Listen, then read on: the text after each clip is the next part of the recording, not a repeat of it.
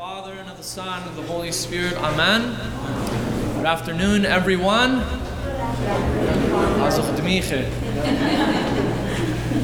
I thank Father Enkido for giving me this opportunity to celebrate the Mass this afternoon and this Sunday, which our liturgical calendar calls the New Sunday.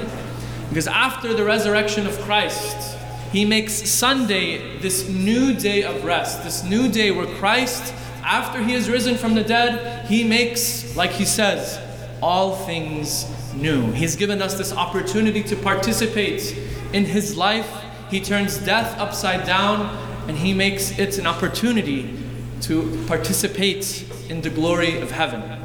And also, as you see, many of you maybe have been praying this Divine Mercy Novena to participate and receive the great graces that comes from this devotion that was appeared and revealed to Saint Faustina, that through Christ's mercy we also become new as Christ becomes new to us.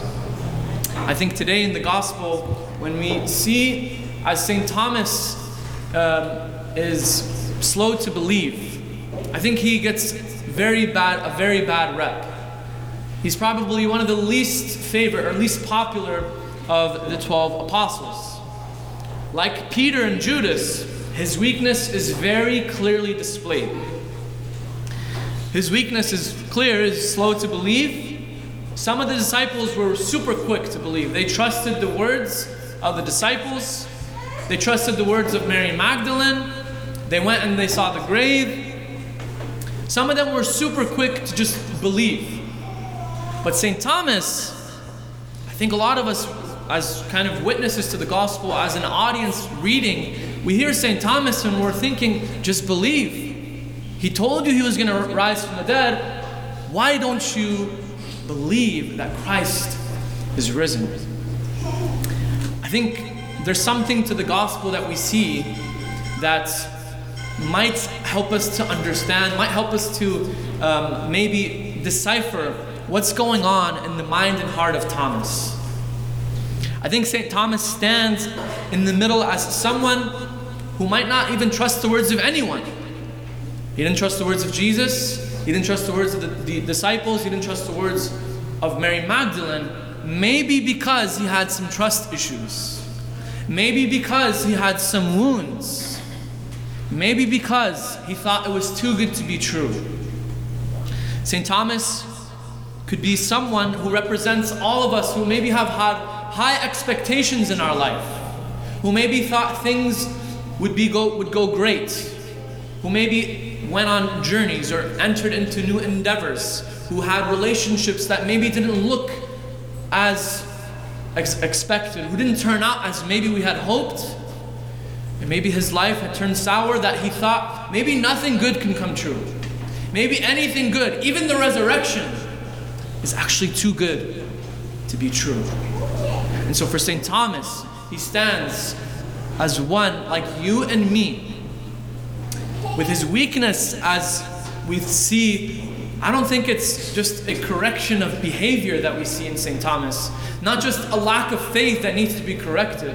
But I think with St. Thomas, the correction or the healing is a wound to be healed. A wound healed by the truth of the resurrection of Jesus. And the only way St. Thomas, or someone like St. Thomas, who is just like you and me, could be healed is if he sees someone just as wounded as he is, to show him that there is healing. And St. Thomas, he says, unless I see the mark of the nails and put my finger in his side, I will not believe. He needed proof. And what does Jesus do? He doesn't rebuke him. He comes and shows to him, and he's vulnerable. He shows him his wounds, and he says, look, place your finger in my side. It's in the wounds of Christ that we find healing. It's in the wounds of Christ. It's not like after he's healed. It's not after Christ's resurrection, there's no wounds anymore. There's the scars that are the marks of the victory of Christ on the cross. The scars of Jesus are the sign that he is victorious over sin and over death and over Satan, over all the enemies of humanity, over all the things that we see that choke off the life of God out of us, Christ has remained victorious. And today on this new Sunday, Jesus doesn't just want to be victorious by himself on the cross. He doesn't want to rise from the dead by himself. He wants to rise from the dead in you and me. He wants to raise us from the dead. Raise us from the death of sin. Raise us from the powers and shackles of the slavery of sin in you and in me. He invites us to this life, that this healing that we come close to, it comes close to us when we approach the altar. St. Thomas, when he touches the side of Jesus, he probably reached his heart. He probably reached the beating heart of Jesus, which was beating not just for St. Thomas, but beats for you and for me. Today we ask the Lord, we ask our patron saint of the church, St. Thomas, and we ask St. Faustina for her prayers. We ask that this divine mercy which comes out and is poured out upon the world, may it pour out upon us when we receive the Eucharist. You know, when the chalice is prepared at Mass, it's prepared not just with wine, it's prepared with water as well. And when you see out of the side of Jesus here on the crucifix, it comes right directly into the chalice that you and I receive at the Mass.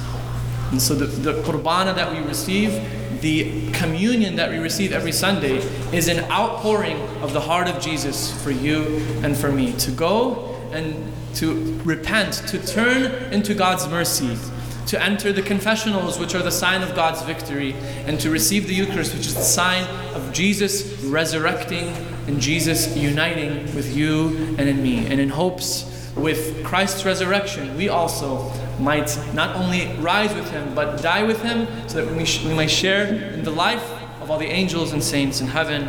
Amen.